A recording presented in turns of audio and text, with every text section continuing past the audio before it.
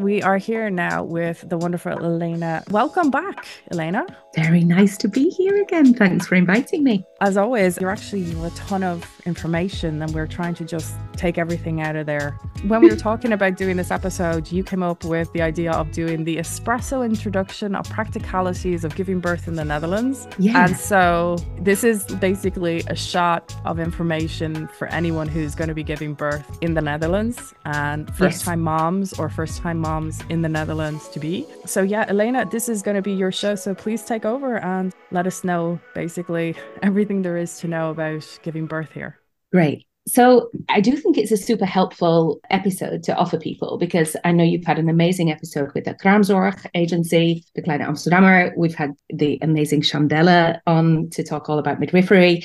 And that was a really nice introduction to the first line. And then, of course, Leonie was there as well. And she talked all about the extra considerations for more mature mothers. So that was a nice introduction to the second line. You haven't spoken to anybody from the third line yet, I think, but I know that there are some episodes in the lineup where the third line of care may come into play.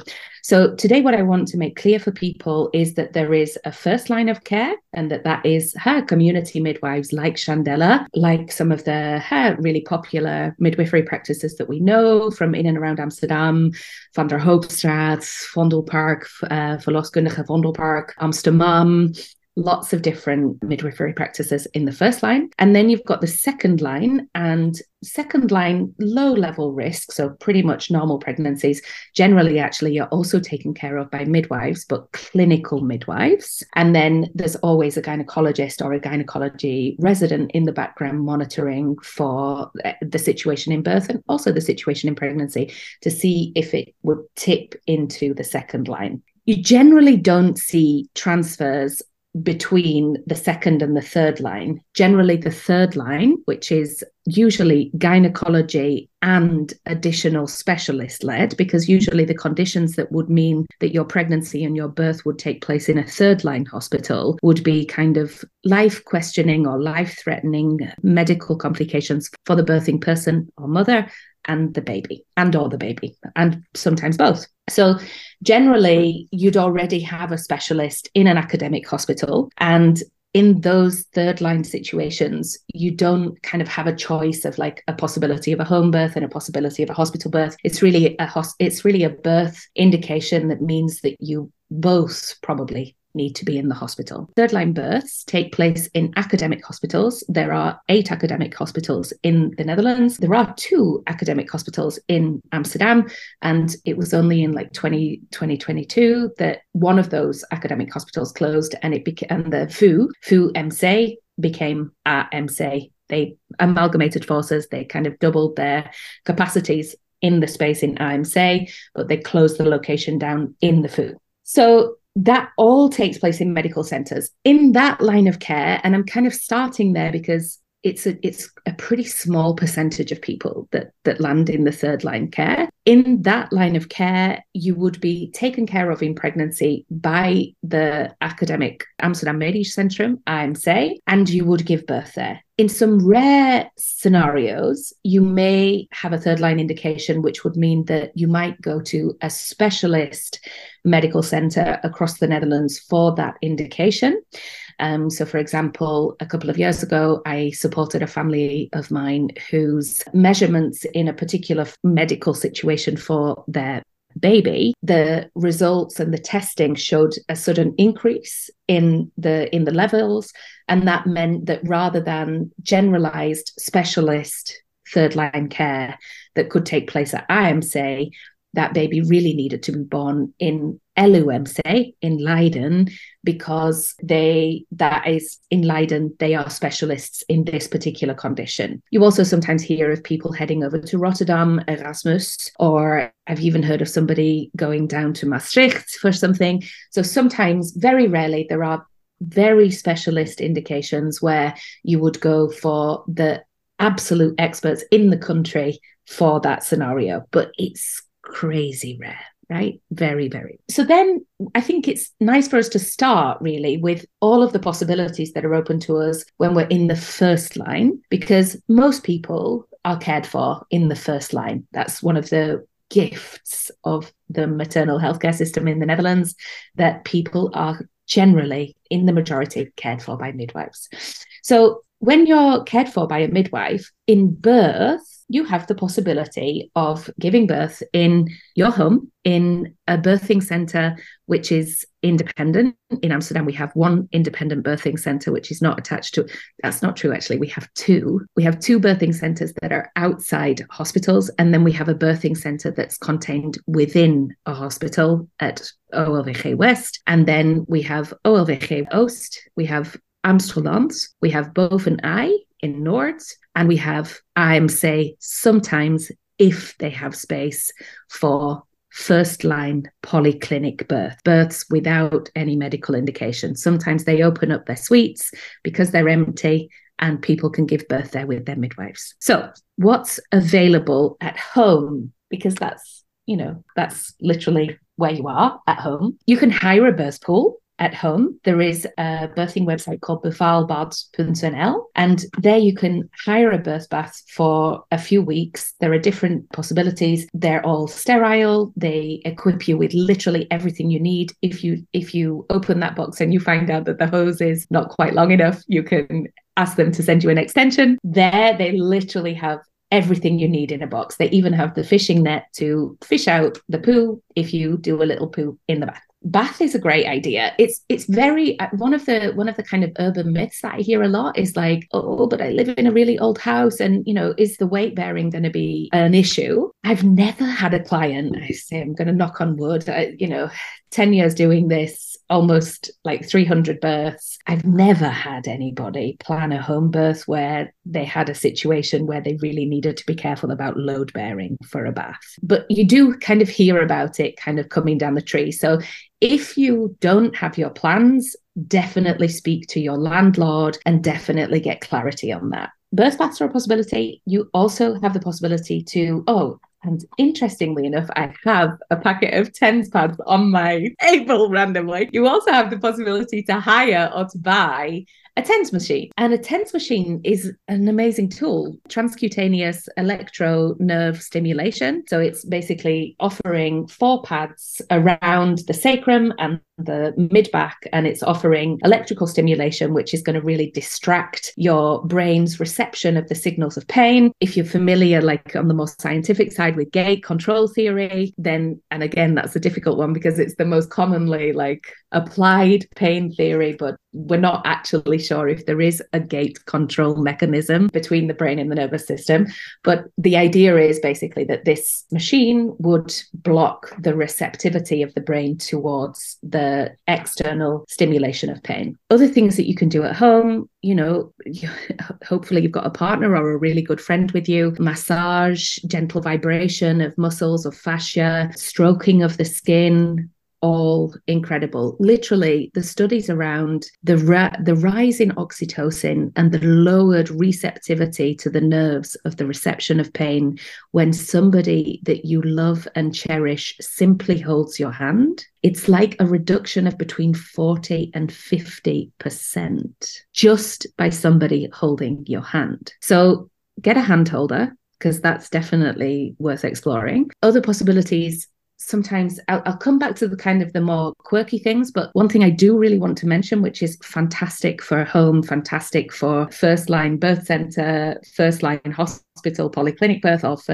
second or third line births, is also aromatherapy. The 3 aromatherapy oils that you can get literally from an organic essential oil line in Holland and Barrett, which is on every street corner in Amsterdam: lavender, clary sage, frankincense. Amazing. They blend up really, really nicely together. It is likely that if you smell clary sage in pregnancy, your body would probably say, because there is a substance in there which your body is going to respond to and really kind of say, toxin, danger, danger, because it is an essential oil, which we call an emmenagogue, which means that it stimulates the womb to contract and to decontract. So when you're pregnant, your olfactory sense detects that substance in the essential oil and sends the signal of danger. So even if you smell it when you buy it with all the best intentions, when you hop onto your maternity leave and it's one of the first things you're going to do on your to-do list, don't despair. Still keep it in your birth bag and still get it out on the day, because it's very likely on the day your partner or your doula or your midwife is going to open that up,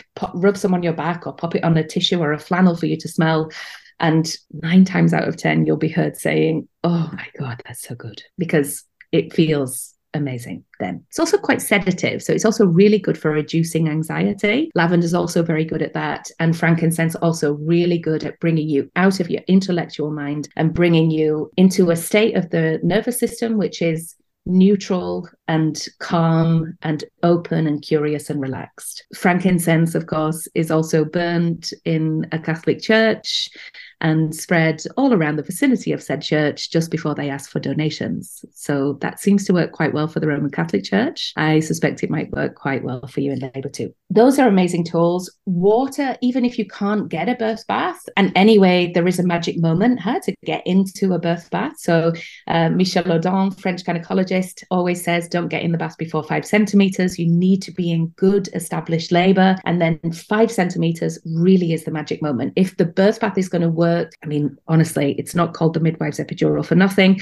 It's going to work somehow to relax your body and keep you calm. But if it's going to work to do all of that and to accelerate labor, 5 centimeters is the moment. And, you know, the number of times that I've seen somebody get into the bath at 5 centimeters and then an hour and a half later heard, it really can work magic. So, sorry, that cow noise is the noise of the pushing sensation building and readying and the baby descending in the birth canal. So those are really super helpful things. But the other water, of course, is also the shower.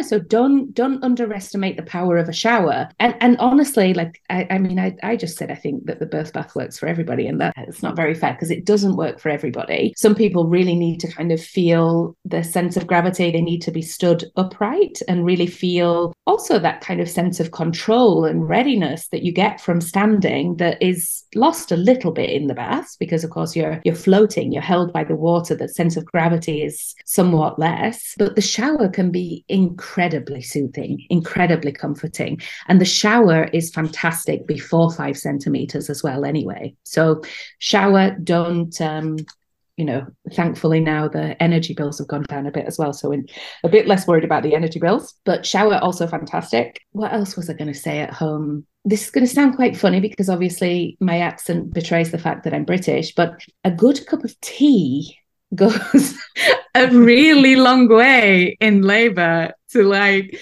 it works in various ways. And obviously, like, if you're a coffee drinker, probably not going to work so well for you. But if you are a tea drinker, a good cup of tea with some honey or sugar, but preferably honey because it's a little bit less of a kind of blood glucose swinger.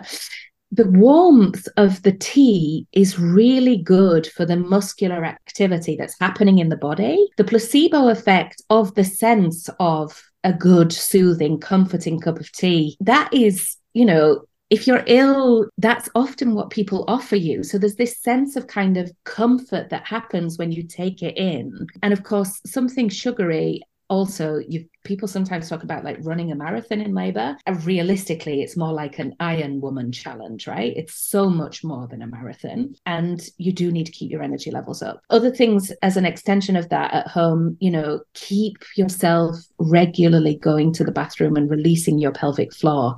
That will also reduce your experience of pain. Releasing the pelvic floor, keeping the bladder empty, making space for baby to descend, and having those moments of closing the door on what's going on around you and getting into the birth cocoon and letting that pelvic floor soften and getting you into a place of surrender. That is helpful as a mode of pain relief too. So Dilla and Camilla, comb, €3, bamboo, nice and thin. So if you've got small hands like me or bigger hands, you're fine. A comb in each hand.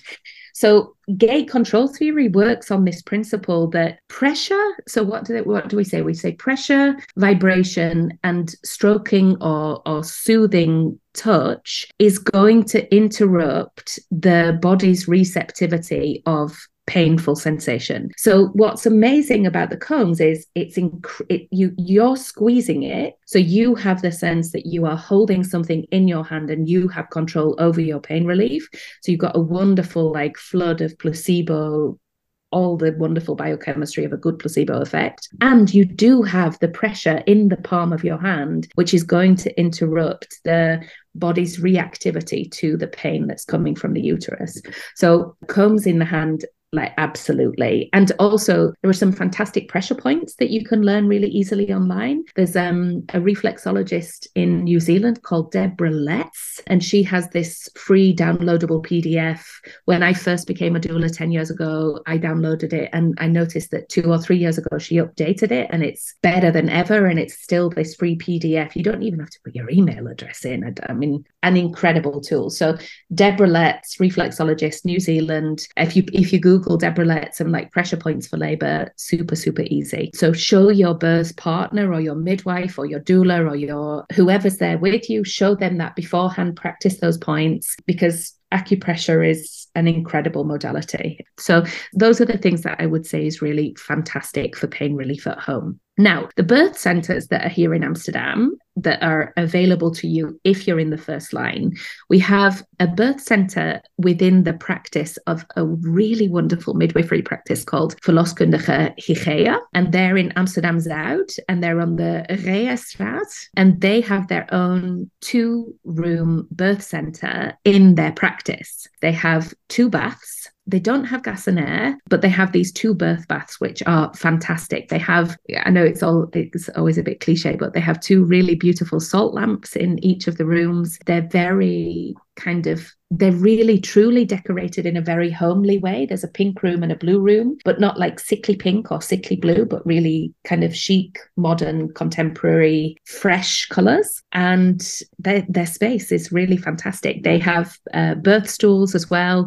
You can take your TENS machine, you can take your aromatherapy. And it's, of course, I don't know if people know where the Reastraat is, but it's very close to the Olympisch Stadion. So it's very close to the ring. So you're very close to OLVG West. You're very close to IMC if there would be necessity of a transfer. So that's one of the birth centres at Hygieia, the Verloskundige Praktijk Hygieia, and it is.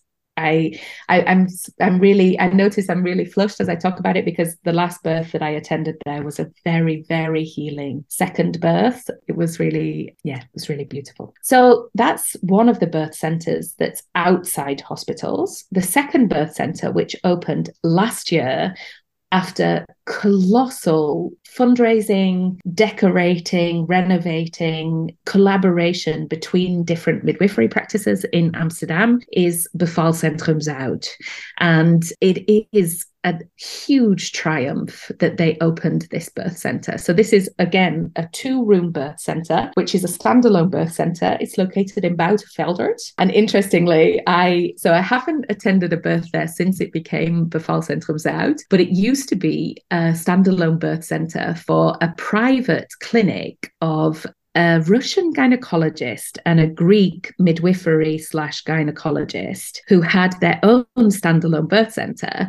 And so they had one of the rooms which was fitted out in a very clinical way with like a, full on like medical bed with stirrups. And then in the other room in the back, they have this like aromatherapy shower where they put in oils into this steam shower. And my client who gave birth there got into the shower. She was 5 centimeters. She got into the shower, and literally within like 17 minutes, we heard at the top of the contraction, it was a second baby. So of course, sometimes that happens, but I was like, oh my God, this shower is like the next big thing. Why is this not everywhere? And in that case, like, she was very much all about like being on her hands and knees and giving birth in the aromatherapy shower, but the gynecologist had different ideas, so she hopped on out and got into the clinical side. But they have kept the aromatherapy shower in the Bevalcentrum Zuid. So in one of their birth rooms, they have the aromatherapy shower. So I've been trying to kind of sell it to different clients since they opened, but nobody's taken the bait yet. So the aromatherapy shower in the Bevalcentrum Zuid is amazing. I believe they do have gas and air in the Bevalcentrum Zuid as well. And they also have the space for a birth pool. They're open every Monday. That's also helpful for people to know. Between 7:30 and 9:30 that they're open unless there's a birth happening. And you can go there and have a look around, get a feel for the place. You're shown around by the midwifery practice that's responsible for the tour that night because they're rotating. But then they'll be able to ask all the questions about the facilities that they have and also about the insurance obligations and how that looks. And so you can report back to your insurance company and make sure it's covered for you. Of course, the use of gas and air, we'll come to gas and air also with another couple of the locations. The use of gas and air is dependent on your first line midwifery practices certification to use it. So sometimes what you see in a first line practice, a bigger practice, for example, or a midwife that's, relatively fresh in the team, maybe they haven't done the training for the use of gas and air yet. So it is worthwhile if you are thinking that you'd like to use gas and air. So gas and air is nitrous oxide. It takes your mind away from the body rather than really kind of eliminating any sense of pain. But people who use it often really enjoy that sense of kind of lifting up out of the body. But it's worthwhile checking in with your midwifery practice if they are all certified to use it, because it's a bit disappointing if it's on the top of your list and then the midwife that's there on the day can't do it. They also have salt lamps in both of the rooms. And I say that with a bit of a smile and a laugh, but, soft lighting is really important in birth, and I say that, but I also have to say one of the things we teach on the trauma specialized birth care course is really actually that sometimes it's completely the opposite. And I'll never forget the first time that I supported a woman with pretty extensive background with unresolved trauma, and she just could not be in the dark. She preferred fluorescent overhead strip lighting to dark. So, the general rule is that as mammals, we would seek out calm, cool, dark, cozy places, but do listen to your body too. If darkness feels threatening in some way or unsafe, then pop the fluorescent lights on. No probs. But yeah, so salt lamps can have their time and place for sure. TENS machine, take your TENS machine, take your aromatherapy. They do actually have their own aromatherapy at Bevalcentrum Zuid as well. So that's really awesome. I don't think they have frankincense, but I know for sure they have lavender and clary sage. And of course, the same kind of transfer, I don't want to say complications, but the transfer protocols from first line to second line are the same in a birth center as they would be at home. I think Chandela touched a little bit on that, didn't she, in her episode? For example, if you are in the first line and you've dove into the bath and you're trying to swim around to get comfortable in the bath and it's just not working and the TENS machine isn't doing anything, and you decide, okay, actually, no, I really want the hard stuff now. It is an indication then to move lines of care. So then you would move from the first line of care into the second line of care. And if you're at a birth center, you would need to transfer location to a hospital then. Your first line midwife would need to find a place in a hospital that has a place on the day for epidural use or remifentanil use. We'll come to that and that difference between that in a moment. They would take you there. They would get you settled there. They would, in the background, not in front of you, because they'll try and encourage you to take your space in the hospital when you arrive. But in the background, they would be briefing the clinical team. They would be handing over your birth plan and birth preferences. And then shortly thereafterwards, they would leave. So you would then be in the care of the clinical team rather than your own midwife. Then you have the birth centre called Bevalcentrum West. And Bevalcentrum West is a birth centre that is within the confines of the hospital OLVG West. Now, we're obviously recording this in early January 2024.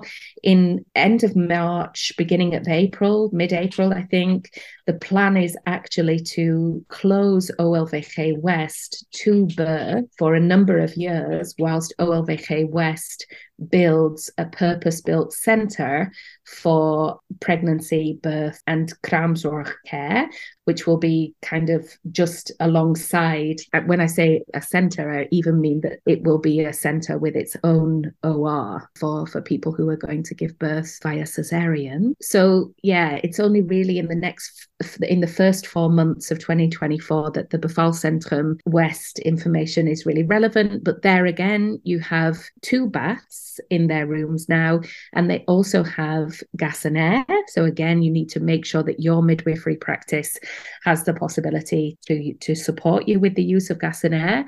One of the things that I will say about gas and air is that in the Bevalcentrum West and also in Amsterdam, you may have seen images on social media or on shows like One Born Every Minute, and gas and air is just an oxygen mask kind of held over the nose and the mouth. But actually here in the Netherlands, because of the occupational health risks for the people attending birth, you have 2 tubes and really a big mask that covers the whole nose and also the mouth, and it also has a huge head strap. And it's one of the things that I always prepare my clients for, because it looks like something out of a 1940s horror film. If you don't know that it's coming, that's not really very conducive to a peaceful, relieving experience. It can be quite fearful. And it's not just the mask and the headband, because the headband is also an old school latex headband. So the pressure around the head is really not so nice, but it's also the machine, which is kind of whirring like a machine from a 1940s horror film. It's an entire sensorial experience, which is not really conducive to pain relief. It's hard. Yeah. So good to know that if you do choose for gas and air in the Bevalcentrum, that's, I don't really want to say unfortunately, but be prepared for that. Yeah, be prepared for that. And also another big part of that is also being prepared for the fact that there is a strong preference that once you've determined that you've had enough gas and air, that when they turn it off, they really do prefer you to continue breathing oxygen supplementation through a tube for 20 to 30 minutes, even after the nitrous oxide has been switched off. And sometimes that's worth keeping in the back of your mind, because it can be that this full sensorial experience that we've talked about can be so suddenly off-putting, but unfortunately you can't really just suddenly remove the whole thing. You need to carry on taking that oxygen. So keeping that in the back of your mind is helpful preparation. In the birth center, because the birth center is literally on the same floor as the medical side of the hospital, the rooms themselves in the birth center are equipped with more medical equipment than the standalone birth centers. But the other thing is, it is literally a question of like 40 steps and to the end of the corridor, and then you're literally in the building of a hospital. And I do find that particularly with expats who come from countries where birth centers are not very popular, this does offer a sense of reassurance and a felt sense of safety. So that's perhaps helpful also kind of for pain relief, right? If you know that you're in the hospital, even though you're in a space which is more gezellig, more cozy, then there is that additional felt sense of safety, because you're in the building, the same floor, almost the same corridor as the hospital. That works well. They have their own kraamzorg at the Bevalcentrum West, and they are a wonderful team of enthusiastic physiological birth cheerleaders, and really just a wonderful group of people. They have a really lovely tradition where once a baby is born, then they'll hang out the Dutch flag outside your door to say, yes, the stork arrived, a baby was born here. And that's always a really lovely photo for the birth book. So that's the birth center in OVG West. Then we come to the hospitals in Amsterdam. So weirdly now I'm going to jump to OVG Oost rather than talk about OVG West, because OVG West, the hospital, you can't give birth in a polyclinic way. The only polyclinic ways, so that polyclinic means birthing with your own midwife, but in a medical location. The only polyclinic births that are happening in OVG West are happening in the Bevalcentrum, in the birth center within the hospital. So in OVG Oost, you can give birth in the hospital suite, but with your own midwife usually with a nurse from the team as kraamzorg. In busy periods, though, sometimes you do have to call your own kraamzorg into the hospital to do the kraamzorg work in a first line or a polyclinic birth in the hospital. In OLWG Oost, they have a whole host of birth baths. I think they have 4, and they are birth pool in a box ecos. So the birth pools themselves live in the hospital, and then your partner or yourself can reserve, or your doula, if you have a doula, you can reserve the birth liner kit and the box with the hose and the pump and the fishing net and the thermometer, which you then go and pick up from lockers in the reception area. So it's just a very, very quick system on mypump.nl, because it's the same hiring system that also regulates the supply of breast pumps for people who've just given birth. And then you select your hospital location, and then you reserve, you pay online with Ideal. So you don't need to reserve it ahead of time. That's also the thing. You can just reserve and pay for it on the night. You get an email and a text message with the code. You pop out of the room, you go to the lockers at the reception, get yourself a coffee, or birth partner should get themselves a coffee while they're there, get the box, come back to the room, and the nurse and your birth partner or your doula will help get the birth pool set up. Again, you can take all your TENS machine, you can take your own salt lamp if you want. Most of the birthing suites at the OLWG Oost have the possibility to dim the lights in the bathroom, and there are lots of different lighting constellations in the OLWG Oost as well, like lights behind the bed, lights above the baby changing station. Most of those rooms are very modern, some of the most modern suites in Amsterdam. You can really do different lighting constellations, and that really does help, turning around bright blue electronic screens if they're not in use and the clinical team don't need to see them. Things like that can make a difference. When we dim the lights in a room, that can literally make a difference to your receptivity towards painful sensations. And also sometimes for some people the other way. Sometimes for some people they need to see the screen, and they need to see the number of the baby's heartbeat, and they need to see the sense of progression as sensors are picking up the mountains and the valleys of the contractions. And that's also fine, but have a little think beforehand about if that's going to cause stress and maybe exacerbate pain, or if that's going to cause a relaxation response and maybe inhibit a fearful response towards pain and stress. They don't have gas and air in the hospital, but of course, if you then choose to transfer into the second line for a second line birth, because you have decided the birth's very nice and all, but actually I'm ready for the hard stuff, then what they have on offer for you is remifentanil, which is a short-acting opioid, which operates on a kind of 3-minute flush. So another big powerful point about the remifentanil is that it is administered to you on your pressing of a handheld green button. So again, we have the wonderful placebo effect at play, that the green button is there, we can press it, and then we know that some relief is coming. It's on a security, it's on a lock, so you can't overdose yourself. And if you time it well, what we tend to see is if you're having that kind of textbook contraction scenario of kind of one contraction or one surge every 3 minutes, then you want to press it. You want somebody to be monitoring and to tell you that they anticipate a surge starting in about 30 seconds. So then you give it a press, it comes in, and hopefully then the peak of the flush will coincide with the peak of the surge. Sometimes that goes awry, and that's a bit of a shame. But again, an opioid doesn't numb the pain, but it takes your head away from the pain, which is super, super helpful. The other thing to say about remifentanil is really that it's not really something that you want to have in play for much longer, really, than kind of 2 to 3 hours, because what we do see anecdotally, and I'm going to kind of rely on the clinical data that's available on the national page for midwives and the national page for gynecologists to tell you the exact risks and side effects and concerns in a clinical sense. But anecdotally, what I will say is that what we do tend to see with remifentanil is that it does kind of repress the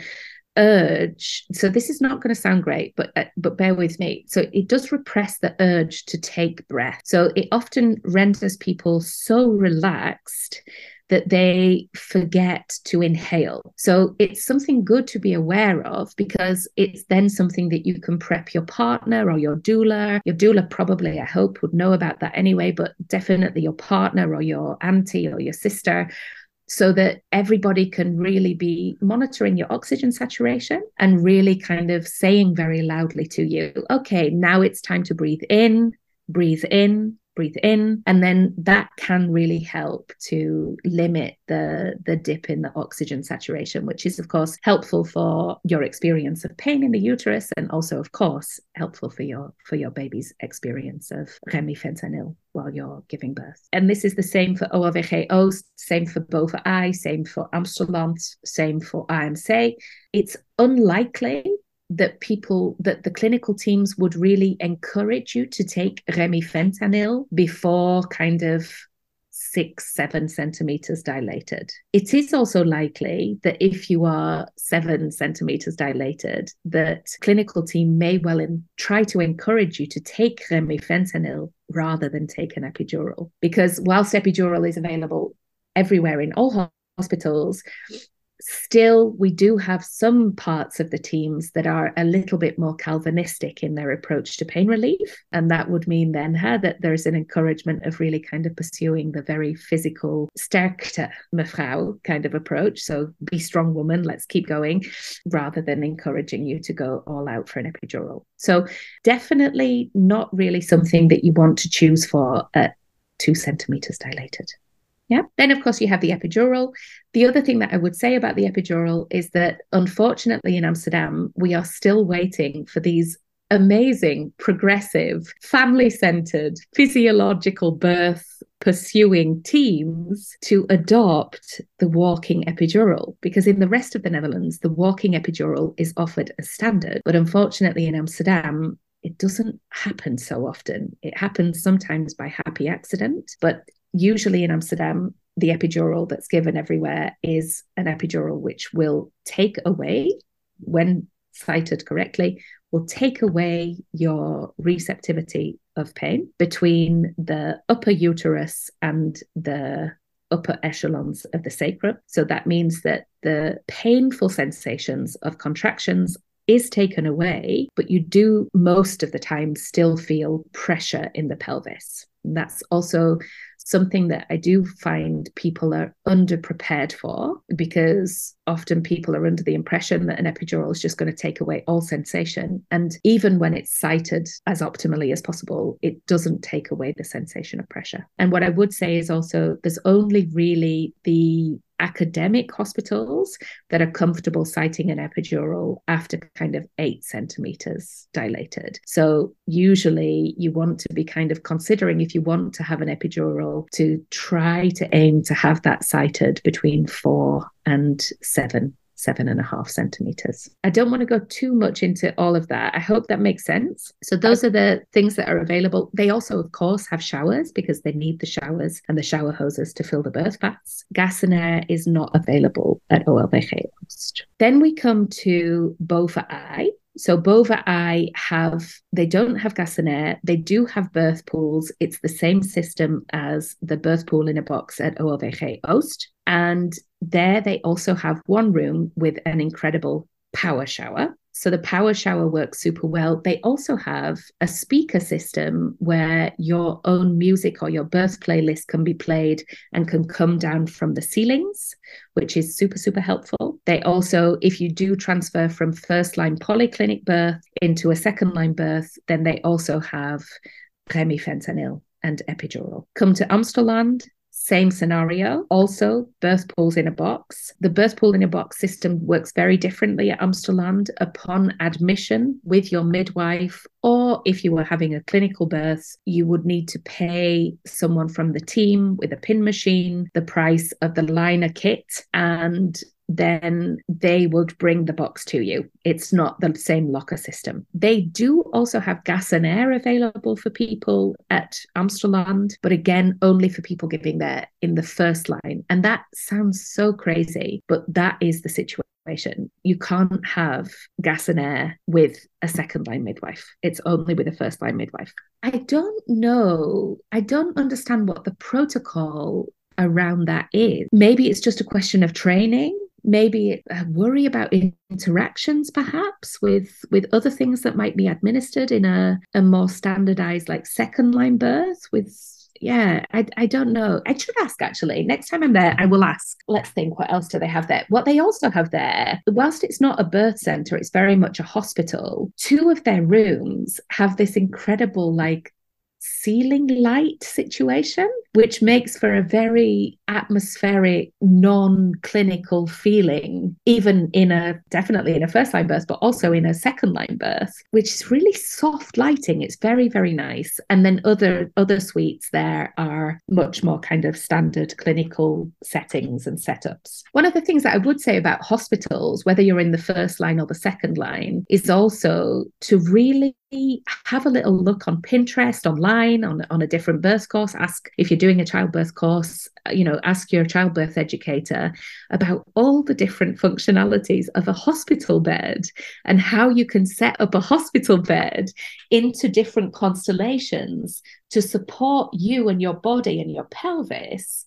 in different setups, because that also really helps. And even though in Amsterdam we don't do like walking epidurals where there's loads, really easy use of the legs, even with a more traditional epidural, we can still really support you into getting into different positions on your knees or sitting on a throne or on a birth stool between, with the bottom of the hospital bed taken out, your partner sat on the back of the hospital bed behind you.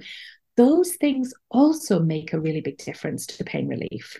And hospital beds, there are scenarios where, myself and midwives and birthing people have joked about, how useful it would be to have a hospital bed at home in a home birth, because they're so functional. They're brilliant labor beds. They're really useful tools. Now, another thing I would say about all hospital rooms and birth center rooms, you tend to find that there are lots of different curtains available. So like we were saying before, about kind of making it dark and cozy and atmospheric, don't hesitate to experiment with the curtains in different constellations, like close out the daylight or, get the curtain around the door so that that if somebody comes in, you're not immediately going to see a face there.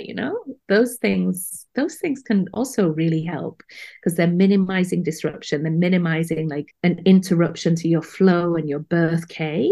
And they're there to be used. One more tip about the hospital room, and I'm so curious if this is picked up on by clinical care providers, but one of my tips that I use with my clients as a doula, I use aromatherapy in a room spray. So I spray it around my clients and around the birth pool or in the shower or as they're laboring on the bed. But often what I also do is really go to the door and spray the curtain or spray the door frame with the aromatherapy, because then the care providers open the door, they get this big waft of lovely aromatherapy, and without literally every time it sounds like this: oh, wat ruikt het lekker hier.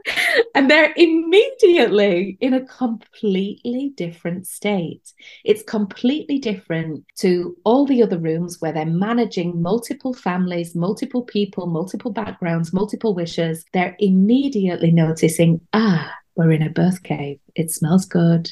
I'm feeling good. How can I be of service? So I reckon mums and dads can do that themselves. Get a little travel spray bottle, shake it up, spray it about. There's also one tip I was given by the wonderful Tony, my little birth. She told me because I ended up in hospital there, she just said, cover the clock. Yes. And I was just kind of like, yes. Huh? But honestly, it made a massive difference. 100%. And it was such an amazing tip that I just, hopefully someone else hearing this might actually want to do it. It really it makes you be in the moment and there's no focus. True. Yeah. Hey, and we didn't mention warm socks. And we talked about that yesterday over coffee. Warm socks, everybody. Warm socks, warm womb. And also, as clean as hospitals are here in Amsterdam, you don't want to be walking on a lino floor. So bring your slippers, bring your warm socks. Keep your feet warm, then your womb is warm, always good. The only other thing I would say about Amsterdam, one of our other really experienced doulas here in Amsterdam was supported last year in Amsterdam a maternal assisted cesarean. So this is a cesarean birth where the birthing person or the mother helps the baby during the moment of birth come up through the womb. So reaching down and lifting her baby out of the womb. And for some people, it's just an absolute no. I understand that. But if people have experienced a difficult cesarean birth and then they have an indication to have a cesarean a second time, having the possibility of a maternal assisted cesarean where they really have the feeling that they are birthing the baby themselves can be so healing. So I really encourage you to look at Martje de Bruning's page. I'm trying to remember her Instagram handle. I'll try and send it to you afterwards, Eva, so we can put it on there. But one of our wonderful Amsterdam birth photographers, Dora Barens, birth photographer, she photographed the maternal assisted cesarean. So you should also have a look at her Instagram page and her website, because I know that they were really proud of the team at Amsterdam and the way that birth was supported. It was, I could almost shed a tear talking about it now. It was very, very beautiful. So that's a good thing to know about Amsterdam. And of course, that would be a second line birth usually, because a maternal assisted cesarean does require some forward planning, because it really involves the operating room, the OR being warmed up before birth. That's really a standout point about Amsterdam. And beyond that, they're also very physiologically friendly. And it's, you know, a bit like Beaufort Eye, but kind of more so. And maybe it's because I've just attended more births there and I always feel like it's a warm bath arriving there. But it's a much smaller hospital than the bigger city hospitals. And people are really personable. And that can feel so comforting and so compassionate, not only in birth, but also, you know, if you have to stay there for a day or two afterwards, you know, that you really have the sense that the team really know each other and really get on with each other. And it feels cozy. Yeah. So that's another thing I would say. Yeah, and I think that's actually a really good note, because a lot of people, they want to choose the place that they give birth, and then it's like you make your list of your top 3, but the reality is you never actually know which hospital you will end up giving birth in. So like knowing that, like the fact that you're saying, you know, Amsterdam is, you know, a personable place, you know, OVG Oost has a great team as well. I mean, OVG West unfortunately will be closing. I mean, but it's just the fact that I think that's a great comfort for many people out there. And also, as you said, everyone also has their own experiences. So there are positives and negatives that you are going to hear. But in a broad spectrum, you know, there is no bad hospital, as it were. No, I am in absolute agreement. I think, you know, and I think it was summer 2021 or maybe 2022, difficult to say in the pandemic, but there were a few scenarios where I needed to leave Amsterdam with clients. So we ended up in like smaller hospitals dotted around, and the difference in the birth culture was palpable for me. And I really, like, the months afterwards, I just had this like renewed, wholehearted gratitude for what we have available to us in Amsterdam, because it is, you know, the statistics do show us very clearly. It is, you know, all of the hospitals are very progressive. They're very physiologically focused. They're all very much focused. And the Netherlands too, in the broader scheme of things. We are focused here in this country on births that center the family. And that's very healthy, very positive.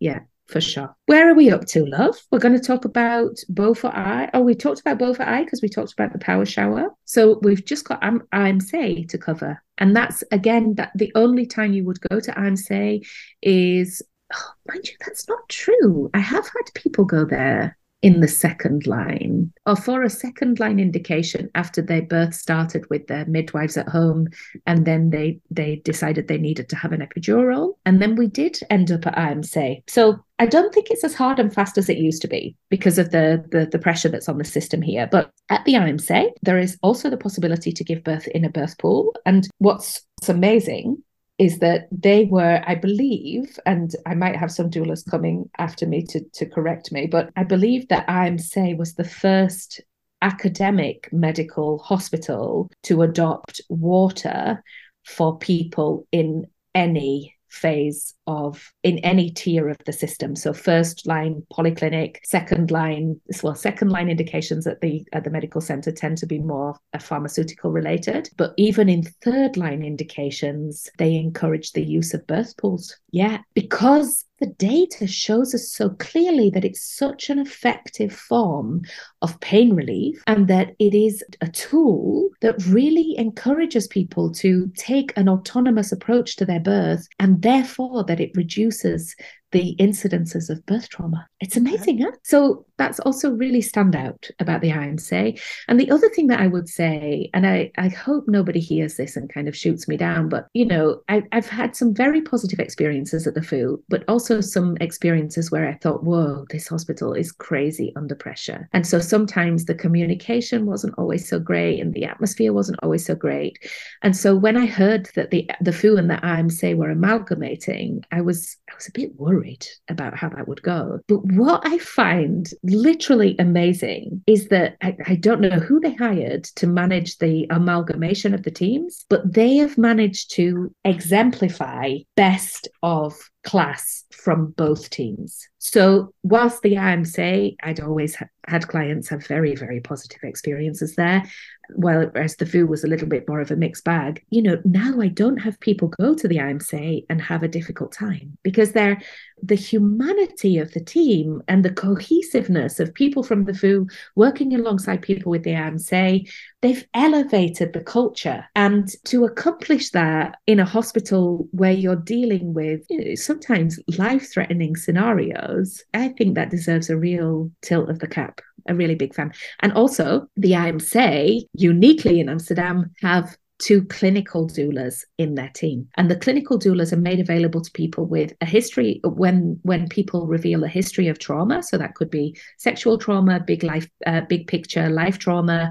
It could be that they're economic migrants, not economic migrants, but if they have a refugee status, or if they've had difficult experiences with human trafficking or a war, or if they've had an extreme birth trauma previously, then there is an indication to seek the support of the clinical doula. And, you know, I would encourage anybody listening who is in the third line and who does think that they could use some extra support to openly inquire if clinical doula support could be made available to them if they're under the care of the RMC. Yeah, and I know both of those doulas because they both trained and certified with Joyce and I for the trauma specialized birth care, and they're really wonderful women with golden hearts. Yeah, okay. Definitely a point of note.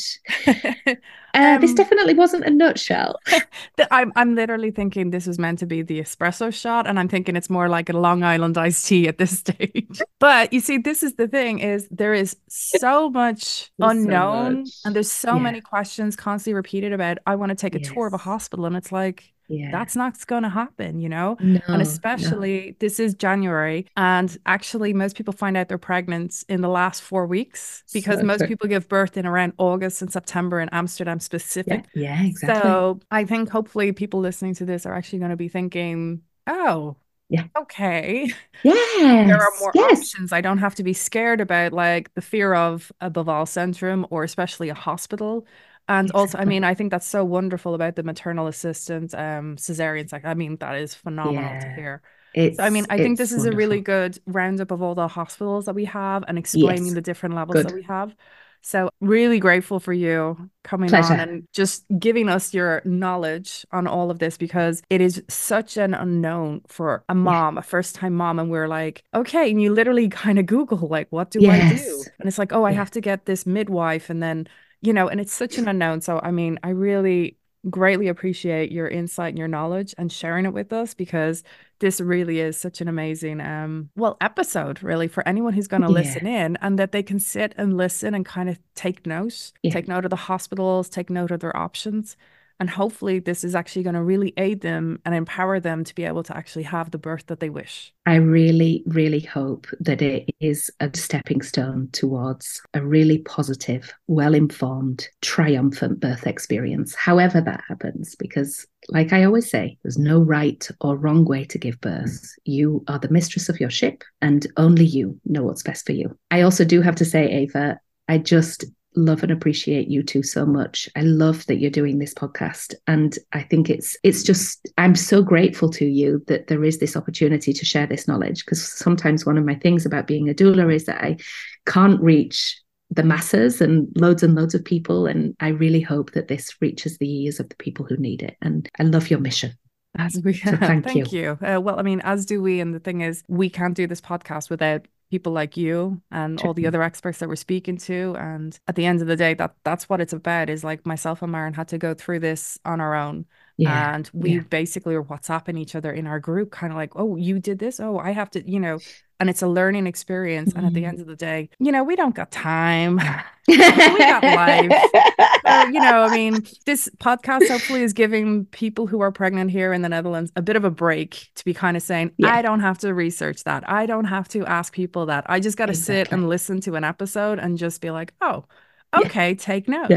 Instead of this constant thing of, what's this word? Like, who is this person? So, yeah, exactly. But again, thank you so much. Greatly appreciate your time. Pleasure.